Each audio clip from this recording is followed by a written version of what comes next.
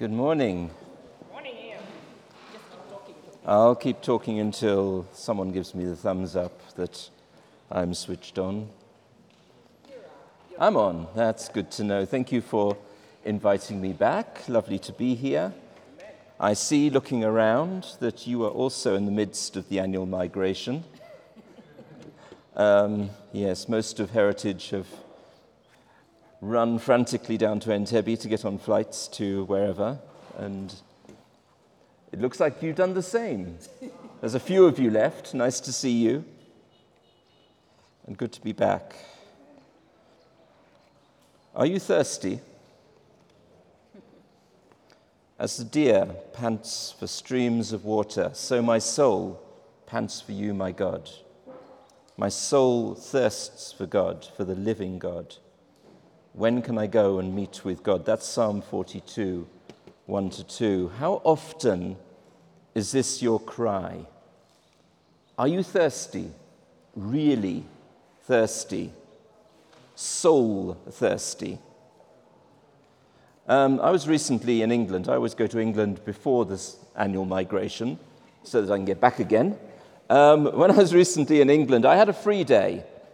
And it was bright and sunny. I know that doesn't normally happen in England, but it was bright and sunny. So I chose to walk the coast path between Lyme Regis and Seaton, a distance of about 14 kilometers. Now, it's a remote section of the coast, heavily forested with very few dwellings. The path is narrow, it's steep, and it's rough, and there's a warning sign saying that the route is challenging over uneven terrain, taking around 4 hours. That's precisely what it said. I scoffed. As a tough African, I'd be fine. I had a cup of tea before leaving Lyme Regis and set off in my sandals with no water and only my phone in my pocket. And there was no signal, so that was pointless. The warning sign was accurate, and the day was warm. After about 2.5 hours, I was flagging and exhausted, and I was in that mid-section of the walk where going back ceased to be a good option. You know, it's like should I go back? Well, I'm probably kind of halfway, but actually the GPS on my phone isn't working, so I haven't got a clue where I am. Anyway, that was It was the hottest time of the day. I didn't panic, but I sure panted. Then, around the next corner, there was a tiny, clear stream that bubbled across the path. And just off to my right, the sea was on my left, high up above the sea, and the sea's no good, it's all salty. Over to my right, I could see the stream. The spring, where this stream was being fed. So I thought, that's pure water. And I fell on that water with a greedy frenzy, and I drank deep. I had no cup with me, so I knelt down in the mud and cupped the water with my hands. It tasted so good and revived and refreshed me. Water is a vital human need. We can live for a significant time without food, but only about 3 days without water. It's essential, and God, our designer and creator, knows that need. He knew I was thirsty on that walk and provided, as he did for the Israelites in the wilderness, Numbers 20:2-11. Now, there was no water for the community, and the people gathered in opposition to Moses and Aaron. They quarreled with Moses and said, if only we had died when our brothers fell dead before the Lord. Why did you bring the Lord's community into this wilderness, that we and our livestock should die here? Why did you bring us up out of Egypt to this terrible place? It has no grain or figs, grapevines or pomegranates. And there is no water to drink, they shouted. Moses and Aaron went from the assembly to the entrance to the tent of meeting and fell face down, and the glory of the Lord appeared to them. The Lord said to Moses, take the staff, and you and your brother Aaron gather the assembly together, speak to that rock before their eyes, and it will pour out its water. You will bring water out of the rock for the community, so they and their livestock can drink." So Moses took the staff from the Lord's presence, just as he commanded him. He and Aaron gathered the assembly together in front of the rock, and Moses said to them, "Listen, you rebels," I like that, "listen, you rebels, must we bring you water out of this rock?" Then Moses raised his arm and struck the rock twice with his staff. Water gushed out, and the community and their livestock drank. God provides when we're thirsty. But when I asked you earlier if you were thirsty, I was thinking of spiritual thirst rather than physical. We live in times that leave us dry, spiritually dehydrated. Dried fruit shrivels up, shrinks, lacks juice. Our spirits, our souls, inner being can dry up too. We can feel parched and shriveled up. The spiritual fruit we're supposed to exhibit becomes in short supply. What causes this thirst? The following monologue speaks into the problem. Now, this monologue, it was written by Dr. Bob Moorhead. He was a pastor from Seattle, and he wrote this way back in 1995. You may even want to close your eyes to avoid distraction as I read this, and silently own the parts that apply to you. So please, just listen as I read it slowly. The paradox of our time in history is that we have taller buildings, but shorter tempers, wider highways, but narrower viewpoints. We spend more, but have less. We buy more, but enjoy less. We have bigger houses and smaller families, more conveniences, but less time. We have more degrees, but less sense, more knowledge, but less judgment, more experts, yet more problems, more medicine, but less wellness. We drink too much, we smoke too much, we spend too recklessly, laugh too little, drive too fast, get too angry, stay up too late, get up too tired, read too little, watch TV too much, and pray too seldom. We've multiplied our possessions, but reduced our values. We talk too much, love too seldom, and hate too often. We've learned how to make a living, but not a life. We've added years to life, not life to years. We've been all the way to the moon and back, but have trouble crossing the street to meet a new neighbor. We conquered our outer space, but not our inner space. We've done larger things, but not better things. We've cleaned up the air, but polluted the soul. We've conquered the atom, but not our prejudice. We write more, but learn less. We plan more, but accomplish less. We learn to rush, but not to wait. We build more computers to hold more information, to produce more copies than ever, but we communicate less and less. These are the times of fast foods and slow digestion, big men and small character, steep profits and shallow relationships. If you closed your eyes, you can open them again now. So what did you take hold of and own? I know when I read it, I actually took ownership of way too much of that. It's scary when you hear an analysis like this to see just how much can apply to us. I wonder whether Dr. Moorhead intended this for Christians, or was he speaking prophetically to the world? Or both. The truth is that if we took ownership of even one small part of it, we have admitted, though in secret, that we are thirsty and we need God to step in and refresh us. The speed and intensity of life grinds us down and wears us out. So many people, including us, we are not exempt, go through our lives in a state of exhaustion, feeling undernourished with dehydrated souls. We know we shouldn't be like that. We understand the scriptures that say God sustains, fills, and feeds us. But in reality, we are far, far from that place of fulfillment.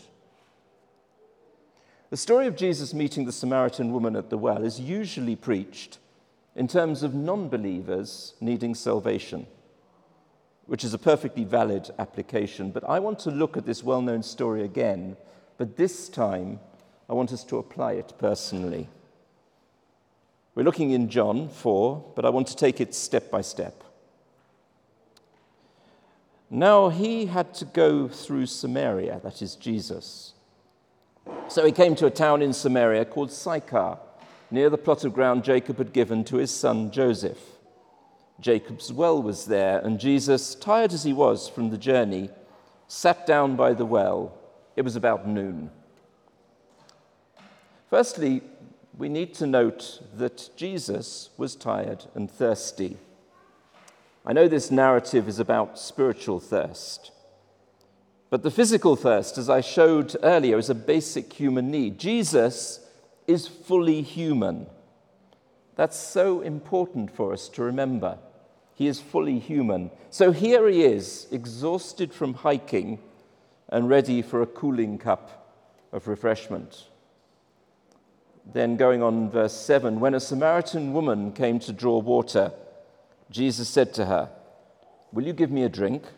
His disciples had gone into town to buy food. The Samaritan woman said to him, "You are a Jew and I am a Samaritan woman. How can you ask me for a drink?" This woman was worn down by life. It doesn't actually say that, but we can see that if we understand her a little bit better. She is part of a race of outcasts, rejected by many people in the neighborhood, to the extent that she has to come getting water at the hottest time of the day when others would not be around. That's exhausting. And she has baggage, emotional baggage. A string of relationships that have somehow failed, we don't know for why. And her current relationship is not formalized, so she likely feels insecure and dirty. Religious baggage, too. Her heritage and culture demands that she worships on this mountain, but the Jews reject this and say her worship is false because she's not going to Jerusalem. Mind you, if she showed up in Jerusalem, she would be rejected for being a Samaritan, so she just can't win. Before we go on, may I ask if you can relate to this lady? I certainly can. You have messed up relationships, and you've been judged for it, probably by fellow believers, and it hurts. You have habits and addictions hard to shake off. You feel guilty, and you're not sure who you can trust enough to share with. You have issues with anger, frustration, depression, and worry. But church has been telling you forever that to feel that way is sinful, so now you hide it. Because of your family, or your education level, or your past life, you just don't feel you fit in. Deep down, you feel awkward and rejected by the very people who you should be closest to. Do you relate? All these things can make us dry, cause us to shrivel and die inside. We maybe remember how we felt when Jesus first came into our lives, and it somehow feels distant and unreachable. Or we've worn our mask dutifully on Sundays for so long as we come to worship, yet deep down it doesn't feel real. And we cry out to Jesus, "I am thirsty." Jesus answered her, verse 10, "If you knew the gift of God and who it is that asks you for a drink, you would have asked him, and he would have given you living water." "Sir," the woman said, "you have nothing to draw with, and the well is deep. Where can you get this living water? Are you greater than our father Jacob, who gave us the well and drank from it himself, as did also his sons and his livestock?" Jesus answered, "Everyone who drinks this water will be thirsty again. But whoever drinks the water I give them will never thirst. Indeed, the water I give them will become in them a spring of water, welling up to eternal life." Now, we have a theological dilemma here. The implication of Jesus' words would be that we take one sip, one gulp of this living water, and we are sorted. So why do we feel that thirst? We have met with Jesus. From time to time, we blow the dust and cobwebs off our testimony and share it. Surely we have no right to say we are thirsty. My reading of the passage is slightly different. Yes, he is inviting this lady to drink living water. The promise attached is that it leads to life, no more thirst, and that life will be eternal, all things that we want to hold on to. But two things I notice in the passage change the dynamic. If you knew the gift of God and who it is that asks you for a drink, you would have asked him, and he would have given you living water. There is an invitation into relationship here. Jesus is not saying, "Take a sip of living water and go on your way." He is saying a gift is on offer: salvation and eternal life, security and assurance, and an opportunity to know the one who is offering the drink. Then another implication towards this relationship comes a bit further on. Verse 13, Jesus answered, "Everyone who drinks this water will be thirsty again. But whoever drinks the water I give them will never thirst. Indeed, the water I give them will become in them a spring of water welling up to eternal life." Whoever drinks, not whoever has drunk this water, an example of present continuous tense for those of you who study such things.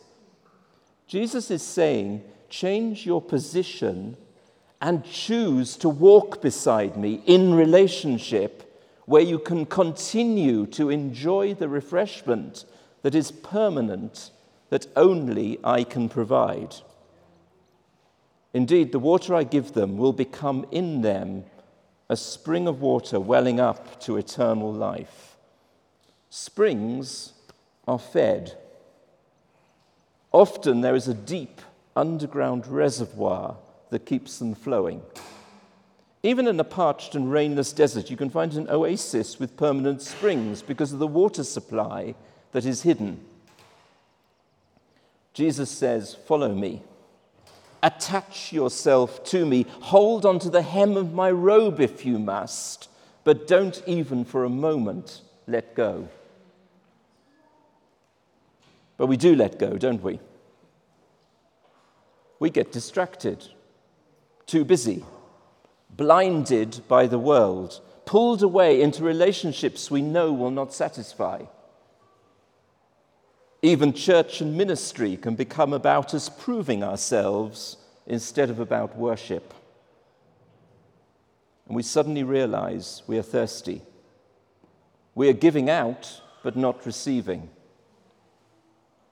Martha got grumpy and overburdened with serving Jesus. Sounds crazy, doesn't it? Jesus was just in the next room, and poor, exhausted Martha was in the kitchen, kneading the dough and stirring the beans, so close to the master, but still tired and agitated. Then to make it worse, Jesus compliments her lazy, unhelpful sister who does nothing but sit at his feet. Or your career takes off and the boss demands extra hours and you feel like a success and it's all you have been praying for and life is full now and you just about make it to church, but not every week. And you rise at 6 and grab a coffee and run to work and it's 4 p.m. when you realize you missed your quiet time again and again and again. If I was Pentecostal, I'd say, do I get a witness here? You feel so tired. Snap at the kids. Do another lazy meal that gives you indigestion, and your life, that not so long ago was full of colour, now seems grey. Malcolm Muggeridge, great name, isn't it? Malcolm Muggeridge was a gently Catholic British journalist and satirist who died in 1990. He was successful in his field, including on TV. He was also contrary, sarcastic, grumpy, sometimes hypocritical. One article I read said his strengths and his weaknesses can teach Christians about living a countercultural life wisely. Let me quote him. This is Malcolm Muggeridge writing, I may, I suppose, regard myself or pass for being a relatively successful man. People occasionally stare at me in the streets. That's fame. I can fairly easily earn enough to qualify for admission to the higher slopes of the Internal Revenue. That's success. Furnished with money and little fame, even the elderly, if they care to, may partake of trendy diversions. That's pleasure. It might happen once in a while that something I said or wrote was sufficiently heeded for me to persuade myself that it represented a serious impact on our time. That's fulfillment. Yet, I say to you, and I beg you to believe me, multiply these tiny triumphs by 1,000,000, add them all together, and they are nothing, less than nothing, a positive impediment measured against one draught of that living water Christ offers to the spiritually thirsty, irrespective of who or what they are. Malcolm Muggeridge discovered how essential that relationship with Jesus is for each of us. He struggled with it too, gave in frequently to his weaknesses, and like most of us, had to return time and again to the source of that living water when he went astray. Almost 60% of our bodies are water. Dehydration can lead to seizures, swelling of the brain, kidney failure, shock, coma, and even death. If any of you have ever been dehydrated, you maybe felt the early signs, headache, dizziness, etc.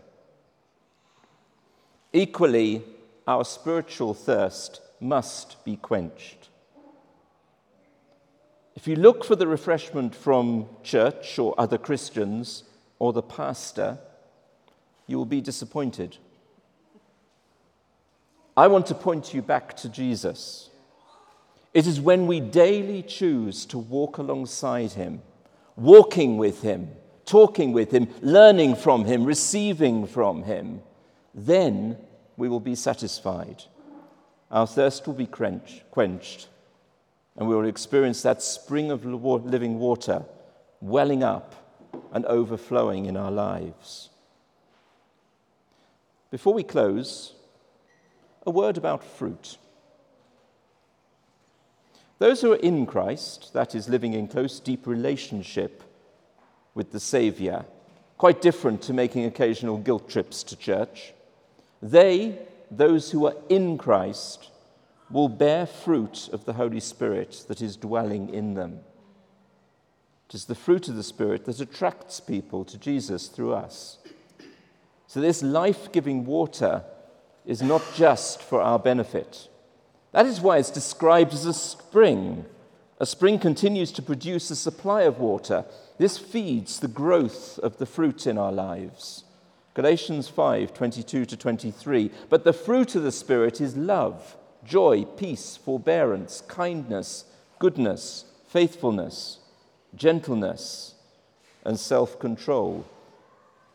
If I offered you 2 different plates of fruit, one loaded with ripe, juicy mangoes, apples, grapes, and the other with prunes, raisins, and shriveled up pears, very most likely, most of you would be attracted to the first plate, not the second.